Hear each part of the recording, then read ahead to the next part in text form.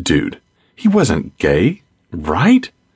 But if he was in a woman's body, did that make him gay?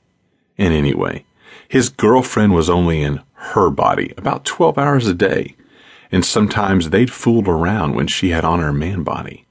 So it wasn't like Mark hadn't ever touched a dick.